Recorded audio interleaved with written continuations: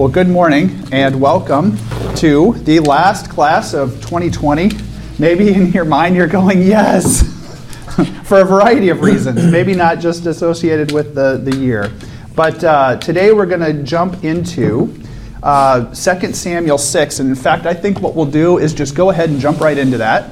And then we'll talk a little bit about how we got there. So who would like to read 2 Samuel first? I'll start thank off. you, sir. Very good. It's the only time.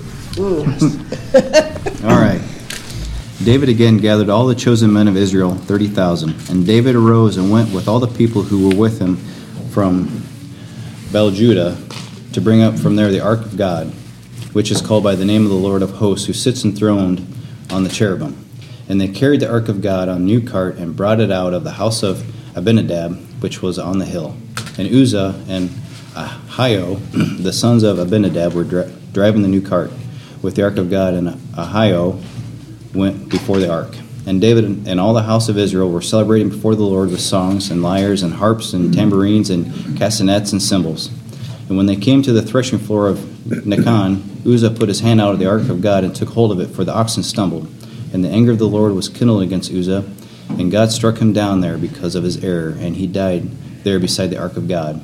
And David was angry because of the Lord had broken out against Uzzah, and the place was called Perez Uzzah to this day. And David was afraid of the Lord that day, and he said, "How can the ark of the Lord come to me?" So David was not willing to take the ark of the Lord into the city of David, but David took it aside to the house of Obed-Edom the Gittite. And the ark of the Lord remained in the house of Obed-Edom the Gittite 3 months, and the Lord blessed Obed-Edom and all his household. And it was told King David, "The Lord has blessed the household of Obed-Edom and all that belongs to him, because of the ark of the God." So David went and brought up the ark of God from the house of Obed-Edom to the city of David with rejoicing. And when those who bore the ark of the Lord had gone 6 steps, he sacrificed an ox and a fattened animal. And David danced before the Lord with all his might, and David was wearing a linen ephod. So David and all the house of Israel brought up the ark of the Lord with shouting and with the sound of the horn. As the ark of the Lord came into the city of David, Michal, the daughter of Saul, looked out of the window and saw King David leaping and dancing before the Lord, and she despised him in her heart. And they brought in the ark of the Lord and set it in its place inside the tent that David had pitched for it. And David offered burnt offerings and peace offerings before the Lord. And when David had finished offering the burnt offerings and the peace offerings, he blessed the people in the name of the Lord of hosts, and distributed among all the people, the whole multitude of Israel, both men and women, a cake of bread, a portion of meat, and a cake of raisins to each one. Then all the people departed, each to his house. And David returned to bless his household. But Michal, the daughter of Saul, came out to meet David and said, "How the king of Israel honored himself today, uncovering himself today before the eyes of his female servants, as one of the vulgar fellows shamelessly uncovers himself." And David said to Michal, "It was before the Lord who chose me above your father and above all his house to appoint me as prince over Israel, the people of the Lord, and I will celebrate before the Lord. I will make myself yet more contemptible than this, and I will be abased in your eyes. But by the female servants of whom you have spoken, by them I shall be held in honor." And Michal, the daughter of Saul, had no children to the day of her death. Thank you. So, before I get your reaction, let's talk a little bit about how we got here. So, as you remember from last week, chapters 4 and 5, you remember that David has now consolidated his power on the entire region of Israel. And so, here again is my map of Canaan, or what we would call the modern-day country of Israel. Mediterranean Sea, this is the land.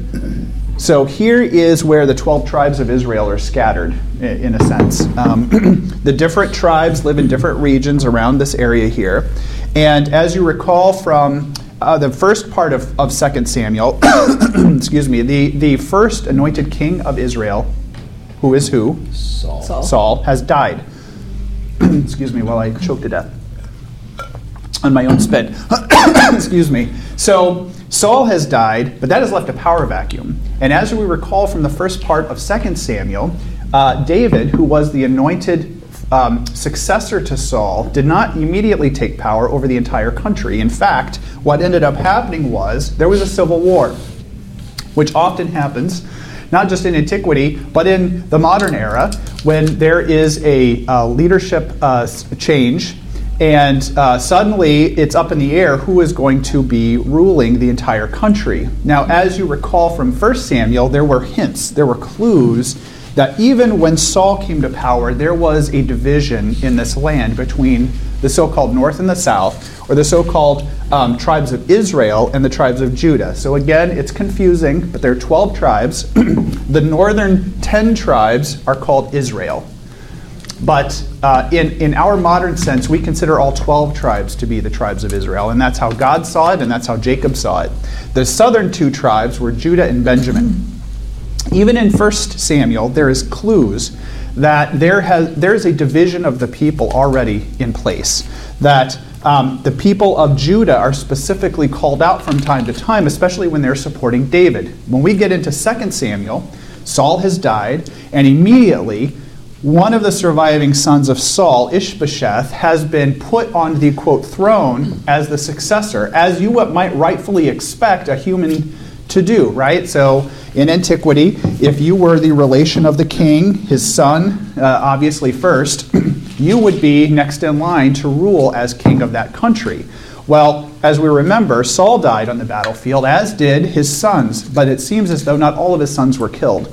Ishbosheth, at least, who was probably a young and weak person, a weak king, comes to power with a military general, Abner, controlling him, essentially. Abner is in charge of the military, and he's a very strong personality, and so Ishbosheth is really just a puppet king, while Abner is pulling the strings. Well, as you might imagine, the people of Judah would have nothing to do with that. So as soon as Saul dies, the people of Judah anoint David as their king. But now you've got 2 kings. You've got Ishbosheth in the north, and you've got David in the south. And there is a civil war that breaks out between these people. Initially, it's just a small group of men that come together and just fight hand to hand, but that breaks out into armed conflict between both nations. And what we see over the past couple of chapters is the slow march towards unification. Meaning, first, Abner is killed. And David is not happy about this. And then Ishbosheth is killed in a very treacherous move where some folks, some fellows, break into his house in the middle of the day and stab him in the stomach, and he dies. With Ishbosheth out of the way and no clear successor left for Saul, David then takes that opportunity to consolidate his power, and he becomes the now human anointed king of all 12 tribes of Israel. He was already the anointed king of Israel by God's standards, and that's the one that counts. But now, after 7.5 years in Hebron, ruling just Judah, now he is, in fact, the king of all of Israel, all 12 tribes. And now, his next move is to take Jerusalem. And we read that last time. Jerusalem, okay, let me just show you real quick here. So here's Jerusalem, which at the time is called Jabus. Just south of this is Hebron. Now, Hebron is great if you want to rule Judah, because this is right in the center of Judah territory. And Benjamin, as we recall, is a very tiny sliver of territory that's just on the cusp of Judah. So really, Hebron is a perfect place if you're going to be the king of Judah. It is a terrible place if you want to be the king of all 12 tribes. Why? Because 90% of your population is to the north of Hebron. What does that mean? Well, it's not like the modern era, where if you are the president of the United States, you can rule from Washington, D.C., which is essentially almost on the east coast of the United States. 95% of the U.S. population, give or take, is west of there. But it doesn't matter, because we live in the modern age, the information age, and you can rule through things like the media, the internet, newspapers, television, and so forth. It doesn't really matter where you're located as much, as long as you're in the country somewhere. In antiquity, that was not the case. Why? Well, they don't have any of the things I just mentioned. In order to rule effectively, you have to physically be present amongst your people. They have to see you, they have to hear you, and they have to hear the news about what's going on. They had to see your military, right? Now, if you don't ever see the king, and you don't ever see the troops, what do you start to think? You're on your own. You're on your own. Well, I'm on my own. I haven't seen the king. I pay taxes. These guys come along every year and take some of my stuff, but what do I get out of it? Nothing. Well, the Edomites are right here. The Amalekites are down here. There's a lot of other. Egypt is right on our doorstep. Well, they seem a lot more powerful. I see a lot more of them than I see of my king. So what's going to end up happening? Up here, it's Syria. Syria is a very powerful nation in this period. If you are not physically located in a position that's central to your country at the time, you run into a lot of problems. Is that when they did what was right in their own eyes? I think they did that for all of the Old Testament. And the New Testament. And Thank you. New Testament. Thank you. I didn't mean to Application. interrupt you. This morning. And today. This morning. Yep, today, tomorrow, and it always will be. Now, the other thing I want to point out here is what Jerusalem is strategically. Jerusalem, as it turns out, is in a perfect strategic location because it is on the top of essentially a mountain-like plateau that rises up to Jerusalem, to the top of the mountain, which we call Mount Zion, which is where the Temple of Solomon will end up being built. And then it falls away into these great valleys, the Valley of Hinnom on the south and the, what's the valley on the right? Kidron Valley on the right, or the east.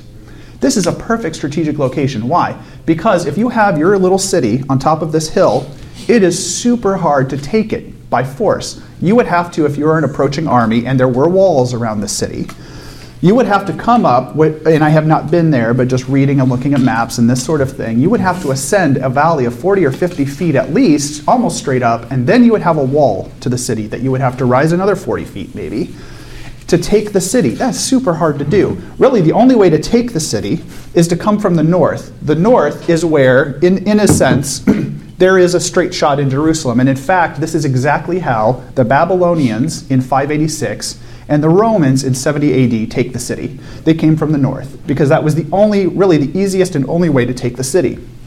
So you have this great central location. You have an excellent strategic location that's very hard to take by another military assault force. And so David decides to take Jerusalem, which at the time is called Jabus, because it is inhabited by these people called Jebusites, and he takes it. And that happened right before this chapter. And now he has Jerusalem, and he decides to make that his capital. Well, David is a religious man, as we well know, and we continue to read about. And there is one artifact, in fact, that is the most important religious artifact to the Jews of the time, and that is what? The Ark. There is no more significant object of veneration and of worship to some degree and honor than the Ark of the Covenant. Why? Why is the Ark important to the Jews? Brought them victory in the past. Yeah. So it has association with victory militarily. Why else? Well, it has the Ten Commandments. Okay. Yep. To Moses, it has the, what? What are the Ten Commandments, Roger? Huh? What are they? What does that mean to someone who might not know what the Ten Commandments are? It's just a list of basic rules to follow if you want.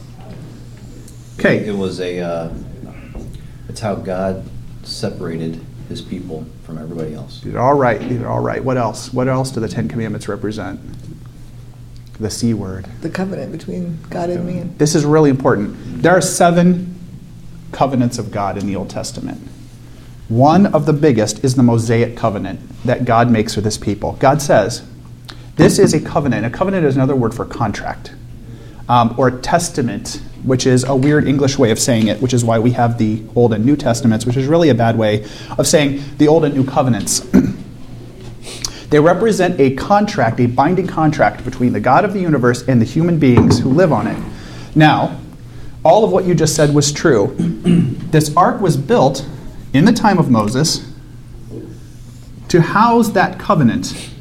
And again, we make sense of the fact that there were 2 tablets. It seems as though these were 2 copies, because in antiquity, a suzerain and a vassal would make a covenant, but then because you didn't have the internet, you would have to make a copy of the covenant. So I take my copy and he takes his copy, and they say the exact same thing. So these were probably copies of each other, of the covenant that God made with Israel. They put it inside, which they look like bread loaves. I don't know why.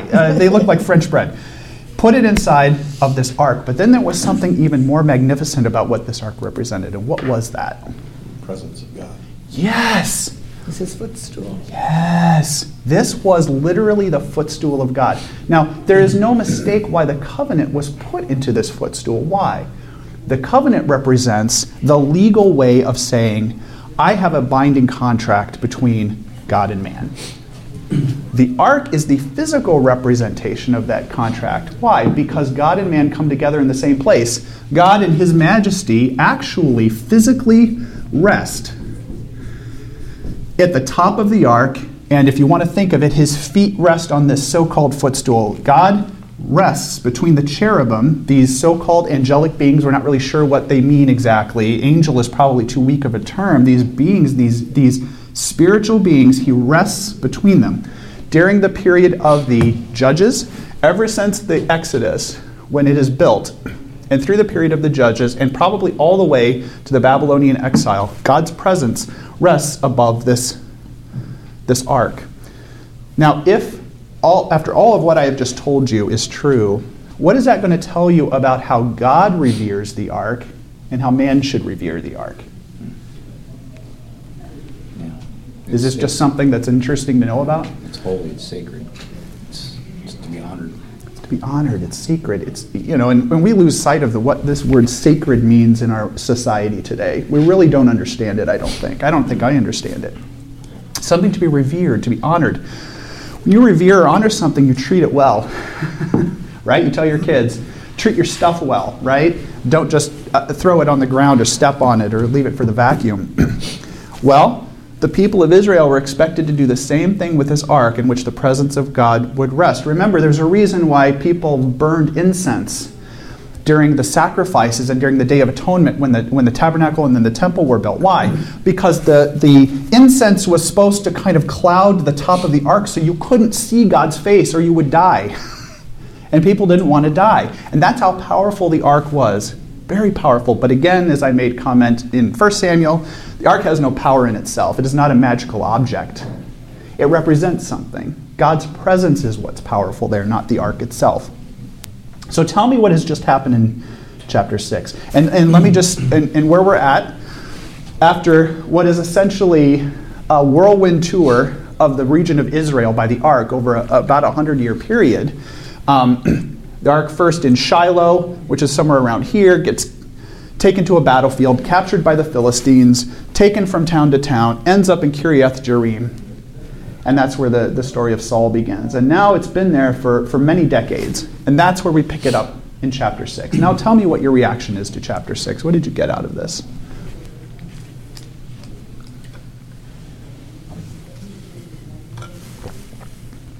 I think David reacted kind of the way we would all react. It seems kind of severe that just it seems like he was trying to do something noble, this guy, because he thought the ark was going to fall and the ark was precious to him, so he wanted to touch it and make sure that it didn't fall off the cart. But God, it's confusing to David and I think to us, sort of. But it wasn't supposed to be on the cart, was it? No. This is exactly it. Now, David should have known his scripture. And if you read Exodus 25 and Numbers 7, you will know exactly why this was a bad idea to begin with. Why? What was the rules around moving the ark? Which it was designed to be mobile. As you'll see here, I have drawn it with exactly what was built. 2 poles, and I'll just say this. I make a big deal about the Raiders of the Lost Ark. I love that movie. Historically, it's a little inaccurate. Of course it is, because it's a movie. However, right, exactly. It is historically accurate, because the Nazis never got it. But aside from that fact, I think the structure of the ark, compared with what I read in the scriptures, is really close to what I think the actual ark looked like. And in that is these 2 big poles that come out on either side. What were they meant for? Were they meant to keep you away as a guardrail? To carry. No, to carry it. This is exactly it. The ark was meant to be carried, and who was supposed to carry the ark? Priests. What kind of priests? Levites? Specific Levites, though. Yes. Very specific people were told by God in the Old Testament, these are the people who are allowed to carry the ark. You should not move it in any other way. And there's also the Aaron's budding staff was supposed to be in there too. That's another thing. What's the third? Manna. There's a jar of manna? Yeah, manna. So we should know better. We should know better, right? And now, again, this is not the first time it's been taken by a cart either. What happens? It's on a cart, and maybe for this very reason, God's like, my footstool is not supposed to be stuck on an ox cart. My ark is holy and sacred and precious. It's precious. Would you stick your newborn baby on the back of an ox cart? I wouldn't. I would hold my baby. I would carry my baby. I wouldn't stick it on the back of a cart, for God knows whatever is going to happen to it. And thus, this passage happens. And I guess it kind of comes to this point, which is when you know better, and you know what the right answer is, and you don't follow it, is it really us who should be like confused as to why things went so horribly wrong?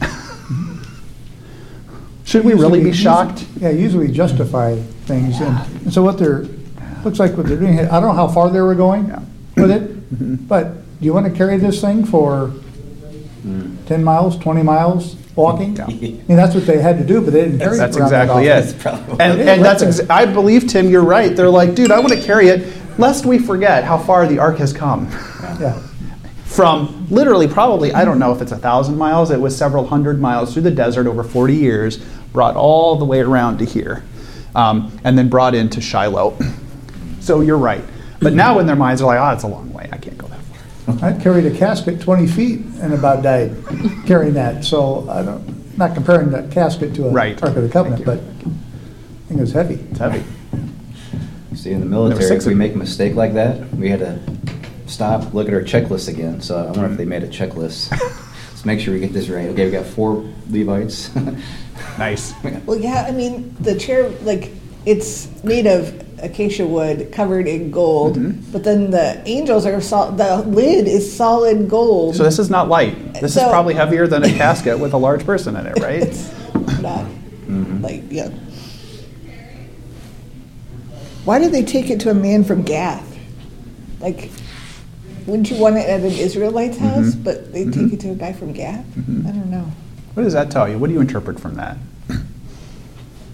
They were really scared. They just, let's keep it over here, and if he dies, then Okay. who See how cares? mad God really is. Yeah. Wait a minute, he's blessing him?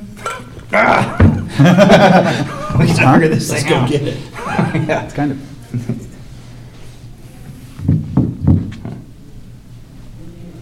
And he blessed them. What else? It seems like David is taking on the role of high priest instead of the high priest, Yes. because he's wearing the ephod Yes. and he's sacrificing and he's handing out blessings and We really need to be careful of our roles here, and I was going to talk about this in relation to something else. Let's talk about the roles here. So first we have the king. And these are defined. The Old Testament defines the roles and expectations for these different roles. The king, also called the Son of God, and I know that might rub you the wrong way, but that's what he was called. He was called the Son of God, the Anointed One of God. What was he expected to do? What was the role of king in Israel? To rule over the people. Rule the people. To be representative for God. Represent, okay, to represent God to the people. What else? What was one of the big reasons why Israel wanted a king in the first place? To be like all the other nations. And why? What was the benefit of the king there? basically be the military leader. So this is number one.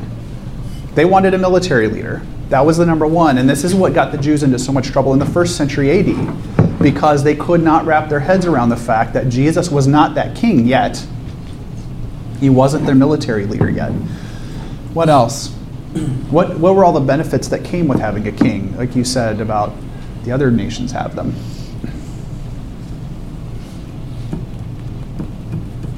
What are the other aspects? Military, land, okay. They kind of know what to expect. Like if Okay. there is some sort of threat, they have someone who goes and takes care of it. They don't have to like try and raise people to help them on their own. Right. And it's kind of like they have more stability. Created some order. There's order, there's stability, there's a standing army. economically. They thought the king would help to organize the economy. They would see the king as a ambassador to other nations. So this would be the person who would deal with the other countries. There was a bureaucracy associated with the king that ran the country, so collected taxes, conscripted people into the army, had public works projects, handed out raisin loaf cakes. Pay off their student loans. I think that's the next chapter. Oh, That's right. is that- I think that's what's missing from mine, I think. It might have fallen out. That's the role of the king. There's another word I heard here. The role of priest. What was this person's role? To intercede. So this person intercedes, and not just intercedes. And what do you mean by that? Intercede for what? Prayer. They praise for the people, they intercede. Okay. Stand between. Yep. He's also in charge of making sure that they have all the festivals, make sure that they do all the sacrifices that need to happen. Yep. Because they have to sacrifice a certain amount of things every day and specific things. I'm going to call it ritual, and I know that has a negative connotation in today's sense, but that's what it was. The priest was in charge of leading the rituals, the sacrifices, the feasts, maintaining what is first the tabernacle and the running of the tabernacle. So this is the religious center. Settle disputes. Settle disputes. I like this is it. This is it. So for priests, are we also discussed or putting Levites in that category as well, or is that another category? The Levites were a subclass of the priest. Were they the Priest ones class. in charge of the tabernacle and carrying the stuff? Mhm. They were the ones actually carrying the poles and in charge of the ark and everything else, the articles. That went along with it. It kind of, yes and no. Yes. I'll say yes for now, because it changes a little bit after David. So these people were really running the religion of the country. This guy was running the country, the bureaucracy of the country. This person was running the religion of the country. There is a third class here, folks.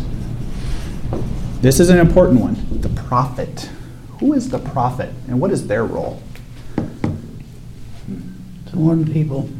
It's like they're the mouthpiece of God. I probably couldn't have said it better. I think this is exactly it, in a way. The mouthpiece of God. I think that is really it. You talk about the angel. The role of angel in the spiritual realm is kind of like the prophet in the human realm.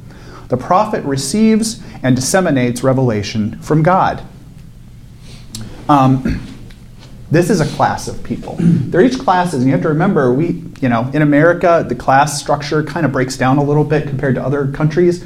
Certainly in the past, there was a very rigid class structure. The priests were probably responsible for writing, 90% of the Old Testament. The priestly class was well educated. They knew Hebrew. They knew other languages as well. They knew the history. They were very focused on copying the ancient manuscripts and making sure that we have them today. If it wasn't for the priestly class of the Hebrews, we wouldn't even have the Old Testament for a large part. The prophet is something else. The prophet is kind of like the balance of power here amongst the three, different houses. The prophet was more of a wild card. Person called upon by God. And again, the classes here sometimes overlapped a little bit. You could have a priest that was also a prophet. It wasn't very common. Ezekiel is a good example of a priest who was also a prophet. But then you have prophets that weren't really priests at all. Many of the minor prophets of the Old Testament were not priests, but they were prophets. Who does God speak to primarily in the Old Testament? Well, I think he wants to speak to everyone, but when the king or the priests or whoever don't listen, then he raises up a prophet to tell them what's the truth.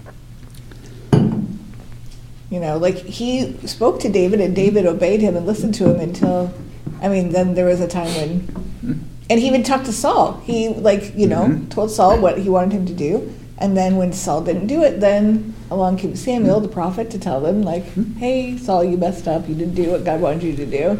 And Nathan comes to David to tell him that he didn't do what he was supposed to do. So, and I'm going to say we have this fourth class, which I don't call its own class because it's really hard to pigeonhole it into one. I'm going to call it the judge. the leader. In Hebrew, it's leader. We call it judge. This is the period of the judges. Judges tended to be quasi-multi-class people. Samuel, the last judge of Israel, what would you classify him as here? Well, he was a priest, but he was also a prophet, you know? I wouldn't say prophet, but I'd say priest. He also led the military. I mean, he didn't lead them on the battlefield, but he instructed the military as a kind of king. So this is a perfect example of a person who kind of fit all three. Samuel was in some ways all three here. He kind of had the cachet of the king without being a king. Yeah, exactly. He was kingish. Okay, I just wanted to draw that out because it really is important for chapter 7 as we're going to get into here. This idea of who God is talking to, and I really want you to think about this. You know, it's important to think about this in the Old Testament sense, in the Israeli sense, because as we come into the period of the New Covenant, which is Jesus Christ and the modern era, I would call it, what happened to all of this? What happened to all of this? The power got out of balance. Mm-hmm. Everybody, all of them were trying to raise up to be the top dog. Mm-hmm. And so what did God do about that? What did God do here? all the way to the right or before the right? Yeah, as we get towards the right, as we move, you know, when the Assyrians came and destroyed Israel, and when the Babylonians came and destroyed Judah, by the time of Christ, this has all gotten completely, basically demolished. Okay? There really is no more prophets. There's no priests. There was again, in the sense that during the Hasmonean age, when the Jews had some kind of semi-self-autonomous rule, they started having high priests again. But they did not have this role right here. Who is this role today for us as Christians and for the Jews who accept Jesus as their Savior? Who is this role?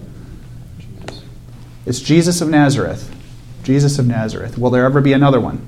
This is it. It stops with him. It stops with him. He's all four. He's all of them. Now, this is exactly what I'm coming to. The rules and roles that were separate in the past have now been coalesced into one person. One person. Jesus is our high priest.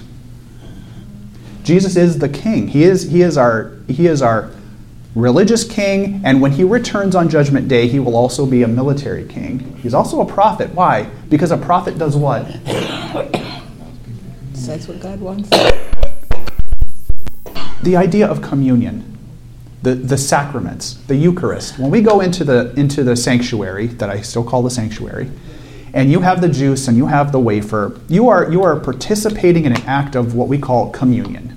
Now, you see that, and many people see that as communion like Jesus had with his disciples. You might see that as communion with your fellow brothers and sisters in Christ. That's all true, but at the end of the day, communion, taking the sacraments, is representing your communion with God. That is the number one reason why you do it. You do it to remember that you have been reconciled to God through one person who can only be one person, the best prophet of all. The best prophet of all. Because he has reconciled you. He is the true mouthpiece of God. And now you have a piece of God living within you, which we call what as Christians? The Spirit.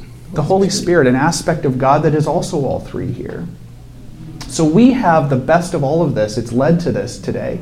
King, priest, prophet, judge, all residing within us, reconciling ourselves with God every day, every hour that we call communion. But in the past, it wasn't like that. And so you see these weird things where these people come up, and God doesn't talk necessarily directly to people. He sometimes do it through an intermediary. So let's talk about that in chapter 7, because this is really important what we're leading to. Did you have a question? Well, what do you think about David taking on the role of priest there in 6?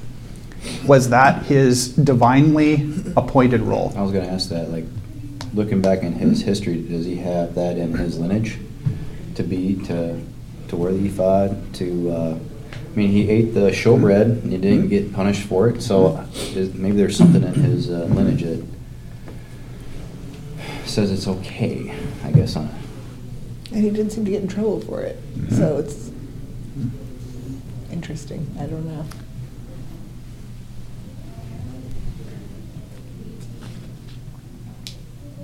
I don't have an answer for you. I don't have an answer that will make you happy, because I think what you'll find in the Old Testament is God, because he knows that humans need structure and order, and he has a plan for us, sets out, here are the rules. How many times are those rules violated by human beings? About 1 billion. How many times does God reconcile us through his mercy and grace to fix that, even though we did that? About 1 billion. Plus one. You know? Yeah, he's acting as the priest here, but that's not going to last. God's going to make it very clear that that's not supposed to continue. And he wants that separation of duty. Yeah, and he even wanted to build the temple, and God said, And we're about to talk about that. Let's just get into 7 to help answer that question. Samuel chapter 7, the whole thing. It's a little beefy, but you know, it's all good. 29. Who would like to read that for me? I'll read it. Thank you. King David was living in his palace, and the Lord had given him peace from all his enemies around him. Then David said to Nathan the prophet, "Look, I am living in a palace made of cedar wood, but the ark of God is in a tent." So Nathan said to the king, "Go and do what you really want to do, because the Lord is with you." But that night the Lord spoke his word to Nathan. "Go and tell my servant David, this is what the Lord says. Will you build a house for me to live in? From the time I brought the Israelites out of Egypt until now, I have not lived in a house. I have been moving around all this time with a tent as my home. As I have moved with the Israelites, I have never said to the tribes whom I commanded to take care of my people Israel, 'Why haven't you built me a house of cedar?' You must tell my servant David, this is what the Lord all-powerful says. I took you from the pasture and from tending the sheep and made you leader of my people Israel. I have been with you everywhere you have gone, and I have defeated your enemies for you. I will make you as famous as any of the great people on the earth. Also, I will choose a place for my people Israel, and I will plant them so they can live in their own homes. They will not be bothered anymore. Wicked people will no longer bother them as they have in the past, when I chose judges for my people Israel. But I will give you peace from all your enemies. I will also tell you that I will make your descendants kings of Israel after you. When you die and join your ancestors, I will make one of your sons the next king, and I will set up his kingdom. He will build a house for me, and I will let his kingdom rule always. I will be his father, and he will be my son. When he sins, I will use other people to punish him. They will be my whips. I took away my love from Saul, whom I removed before you, but I will never stop loving your son. But your family and your kingdom will continue always before me. Your throne will last forever." Nathan told David everything God had said in this vision. Then King David went in and sat in front of the Lord. David said, "Lord God, who am I? What is my family? Why did you bring me to this point? But even this is not enough for you, Lord God. You have also made promises about my future family. This is not normal, Lord God. What more can I say to you, Lord God, since you know me, your servant, so well? You have done this great thing because you said you would, and because you wanted to, and you have let me know about it. This is why you are great, Lord God. There is no one like you. There is no God except you. We have heard this all ourselves. There is no nation like your people Israel. They are the only people on earth that God chose to be his own. You made your name well known. You did great and wonderful miracles for them. You went ahead of them and forced other nations and their gods out of this land. You freed your people from slavery in Egypt. You made the people of Israel your very own people forever. And Lord, you are their God. Now, Lord God, keep the promise forever that you have made about my family and me, your servant. Do what you have said. Then you will be honored always, and people will always say, the Lord all-powerful is God over Israel, and the family of your servant David will continue before you. Lord all-powerful, the great God of Israel, you have said to me, I will make your family great. So I, your servant, am brave enough to pray to you. Lord God, you are God, and your words are true, and you have promised these good things to me, your servant. Please bless my family. Let it continue before you always. Lord God, you have said so. With your blessing, let my family always be blessed. Thank you. Right here, we have what is starting to be the answer to your question about why was it okay that David was the priest, or maybe why was God talking directly to him? If you read from Nathan himself, so David has this in mind of what he wants to do. What does David want to do here? Build a temple. He wants to build a temple. Why would he want to build a temple? This is Because he- just to express his love for God. Okay. Why else? Other nations, Yeah. every other nation has a actual, not a tent for their, for Baal or Ashtoreth or any other god you can imagine. There's a temple for them. And in fact, archaeology shows us that the temple that the Israelites will eventually build is almost a carbon copy of one that was built for Baal in Syria of the time. There were temples to Baal, physical stone and wood buildings built at the time, meant to honor their gods. What did the function of that temple do for that society? It was the center. Yeah. And what do you mean by center? It was the center of the society. It's their Oh. culture. It's Mhm. it's representative of the people. And how did that help the society? And more specifically, how did that help the people at the top of that society? It's like a focal point. Yeah. It riled everybody. Everybody had the same focus, the same place to go to. Kept their fears and their hopes elevated. I like that. Is that where he wants to put the Ark of the Covenant for Yes. forever, right? Built the temple and then it's, This is where God is. When Herod, in the end of the 1st century BC, a couple decades before Christ is born, decides to rebuild Solomon's temple. It was already there from the post-exile, but it was kind of a crummy replica of Solomon's temple, small and insignificant. What did Herod end up doing with the temple in Jerusalem of the time over the next 20 or 30 years? I believe it like the most magnificent temple that had ever been built. Did he do it for God? No. Why do people build giant temples? for themselves. So I think you have to remember here that while you may think that David's motives are pure, and they might be to some extent, what's the other message he wants to send by building this gigantic temple? Look at us. I think Or look that at God, me. Look at me. Look at us. We're pretty darn cool. Well, and I mean, he says, like, why am I living in this really nice palace and God's living in a tent? Like, now that I have the ark, I like, he's realizing the disparity of, like, Who built that palace for him?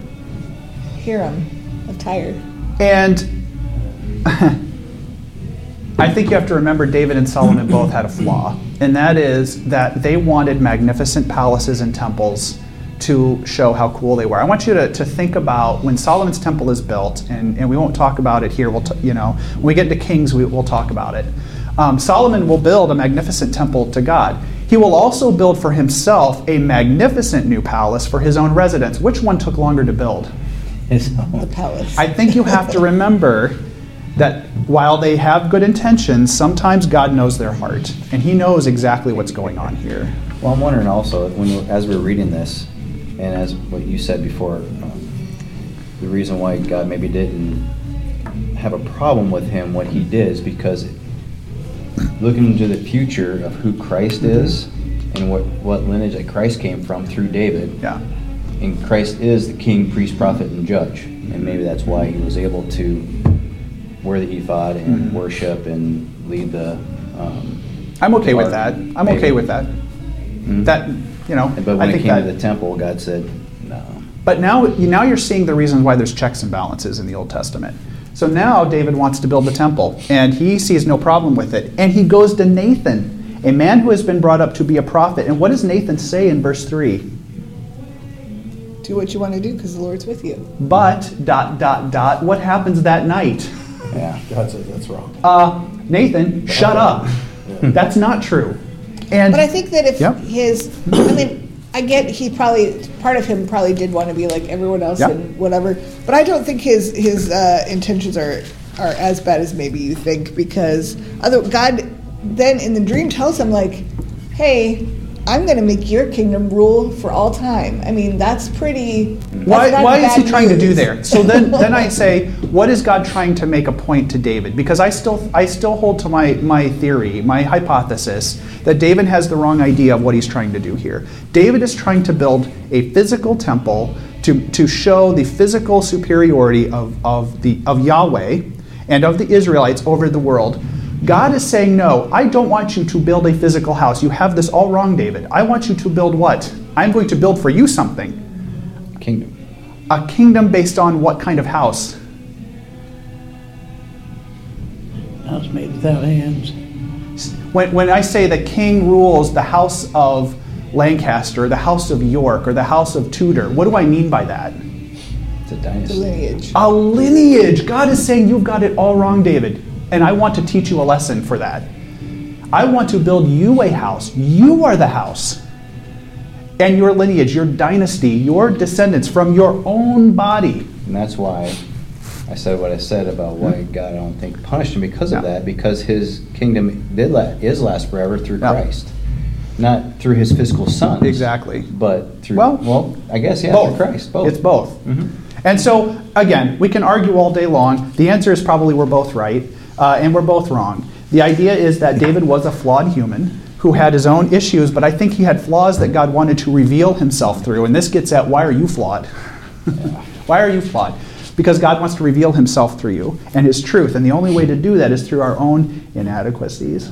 God chose Solomon, or said David couldn't build it because David had killed. And so therefore his son could only build it because he had not. Solomon, there was no war during Solomon's reign. But David had killed, he went to battle. And God said no. For that reason. That was the reason God goes. That's one of them. Doesn't- You have shed too much it says it, blood. doesn't it? Yep. You have shed too much blood to build my house. You were going to say something else. Oh, just that I think that David's response, you know, shows his humbleness, and I think Yeah. God really appreciates, you know, I think that's the part about David that God really, God really likes when we're humble and we know our place in the, in the hierarchy, because God is God and he's so big and so great, and I think David is really realizing it right here, and he's like expressing like, how great are you, God, that you are even letting my family like continue, and like I'm not worthy of what you just, let me do. I don't think you can over explain the fact that David was in fact a humble man. And when we kind of look at this, you could even look at the president of the United States or whatever today and say, how hard is it for that kind of person to be humble? How hard is it? You have all the power in the world, and yet David is still humble. I totally 100% agree with this, Laura, that it shows his character, that even when he could have done anything he wanted, I mean, he was the most powerful man that had ever ruled the Israelites at that period. Even now, he's the most powerful man that's ever ruled. He could have been a tyrant. Instead, he goes to God with his humility and says, that's all good, bro. I get it. And he doesn't say like, but I really wanted to do the temple. Like he doesn't Yep. whine about it or say, Yeah. I don't understand Yep. or whatever. He just is like, wow, who am I that you're letting me do this? Like, I can't believe it. You're imperfect. You go to God. God tells you what the real answer is. You deal with it. You move on. That's what David did. And then he's got all this amazing about God, and there's no buts about it, but you just killed Uzzah because, come on, I mean, it was just, I don't know that I've ever read that passage right there. Okay. It's overwhelming to me that he could just, he just remembered good after good after good after good after good after good after good. He didn't say any, like, but Yeah. you did this, or but you did that. Because I can certainly throw the buts in there. That you didn't take care of me in this place, or You can see God answering his prayers too. If you go back to Psalms 1 and 2, and David's praying, to take care of his enemies, and you look at verse 11, and I will give you rest from all your enemies. Yeah. It's just God was glad that David had it in his heart to build one, though. And David didn't get a lot of the materials to build it that Solomon would need. Yeah, and again, I think the focus here, we've got to be careful what we're talking about. The focus here is David wants to build a magnificent structure to honor God, and God is saying that's not the point. God is saying, I want you to be that structure. Now, we can look at that and say, as a New Testament Christian, who is the temple today that has been built to house the Spirit of God? the church. The church, look in the mirror. You're looking right at it. You are the temple, the magnificent house that God has built. And I could be completely wrong about this. I interpret 2 Samuel 7 as God saying, here is a glimmer of the future. Physical houses don't matter. Magnificent temples don't matter. Even Jesus rails about this. He's like, that temple sucks. Knock it down, and in 3 days I'll rebuild it. And what was he talking about?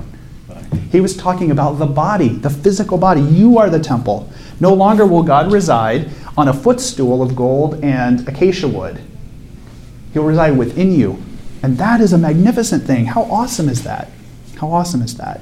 So then I'll ask you, as kind of our final thing today as we wrap up, how can you honor God through your temple? Sharing his word. Okay, share his word. What else?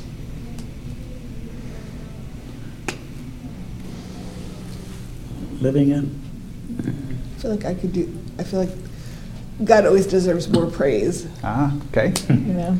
He deserves so much more attention than what we give him. Yeah. And, Jesus said, ask, seek, and knock. Mm-hmm. And just continue to do that. Just every day, seek him, ask him, knock down the door.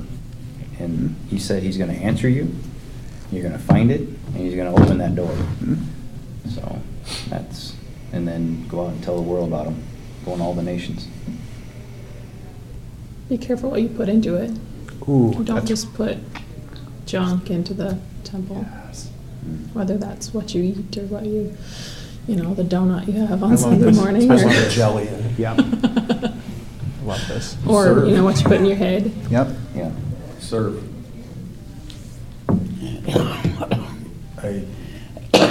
Tuesday I went over to HEPA and just helped deliver groceries Nice. because I had time. Mm-hmm. And, I got to go in. Lorna's sitting there and got to see Lorna and hug her outside of here. I love it. Different place. I mean, I walked out of there with this, sometime today, I'm going to put out on Facebook, what has been your favorite gift that you've given this year? Because we all want to receive. Yep. And the more, the more I give and the more I serve and the more I,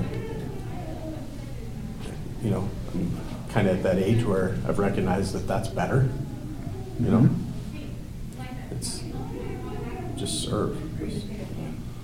Doesn't matter what it, what it is. How weird would it have been in the 10th century BC to say, how does the temple serve you? That literally would mean nothing to an Israelite. You'd be like, what do you mean, how does the temple serve me? I serve the temple. I serve God. I go to the temple. I give them money. I bring my sacrifices. We burn incense. We keep it clean for a while. The idea of the temple serving you was completely foreign to those people. I believe, again, completely wrong about this, the reason that God made the tabernacle, the tent that was mobile, was to illustrate the fact that God's temple should be mobile. It should be able to move. This is the first indication that the physical temple is not going to always exist. Jesus destroyed the temple. Well, in a sense. He led to the destruction of the physical temple. It was never rebuilt. After 70 AD, the physical temple in Jerusalem was never rebuilt. Its mosque sits on its top right now where it used to be. You're the physical temple. Now you can ask yourselves, how can I serve? How can the temple serve others? Now it makes a lot more sense. It's different. I mean, there's the prosperity gospel that we're still attracted. I'm Yep. still attracted to that. Like, Yep. ooh, if I do this, I'm going to get and get. And at the same time, it's proving it's not fruitless, but it's not right. It's not. What can I get out of it? Yeah. Yeah. Yeah, all that stuff, it's temporary. I think the older you get, you do realize that, like, at Christmas, I'm sitting around on the couch just looking at all this stuff. I'm like, it's going to get broken. It's going to get lost. It's going to get thrown away. It's garbage. And kind of like you, the other last week, I was able to serve somebody. They had a need, and I served it. And it took me, took Joel along with me. It took us, oh my goodness, probably 5 or 6 hours. I had the greatest time. There's just something about putting yourself out there. As inconvenient as it was, I had no idea it was going to be that long. I thought it was like going to be an hour and a half. I even told Joel that it's going to be like maybe an hour and a half, 2 hours. And I texted Carrie, I'm like, we're going to Ottumwa. What? Sorry. I had no idea. But at first I was really annoyed by that. But doing that, helping them out, getting them back, and taking care of everything, there was a sense of accomplishment and joy to serve other people in that capacity. Just because I didn't get anything out of it, other than I filled a need of a friend. And at the same time, for us to give, somebody else has to receive. Yeah. And so sometimes I'm on that receiving end as well, and so I can't. Well, I need to what do you feel humble that? as well. It's that Yeah, hard. that's a good I have a point. hard time receiving sometimes, but I don't need that. Like, no. I want to get us to it. Yeah. Because really, if we deny that, we're denying them their blessing, their happiness or joy. So. You know, we talk a lot about the government's going to save us and going to, do all this. $600. They're going to do all this stuff, but what if each one of us? It's like the National Lampoon's Christmas Vacation when he gets his bonus check. Yeah, Fruit of the Month Club. Yeah, thanks. I wanted a pool. Yeah. $600. But if each person served one person, problem solved. Over. Exactly. I mean, period. I agree 100%. That's simple. Yep. I like the movie It's a Wonderful Life. You ever seen that? You ever watch that? At the very end, I don't want to give it up. I just watched. But Miracle on he 34th Street. he spent his whole life serving other people, and then when he needed, at the end, when he needed something, everybody else came through. And it's like, I can't remember what the saying was. Like, you may not be rich in money, but if you have friends, you are very rich. And he served other people, not expecting anything in return, but when he needed something, when he actually needed something, they all came through for him. So. What a great message. All right, we'll end there. Thank you very much. We'll see you next week.